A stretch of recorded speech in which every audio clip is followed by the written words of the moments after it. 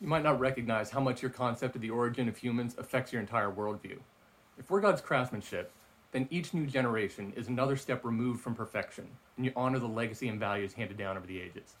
But if we're highly evolved primates, then each new generation is another evolutionary step forward, and you tend to look down on the ignorance of your ancestors. If we bear God's image, then each of us is a unique creation with individual needs, desires, and motives. If we're the product of natural selection, people aren't much different than livestock with predictable biological needs. I love how Chuck put it, that we can choose to live as animals, but since we're created for more than that, we'll never be satisfied apart from God. We're designed for connection with Him, and that's the only life that'll ever bring real fulfillment.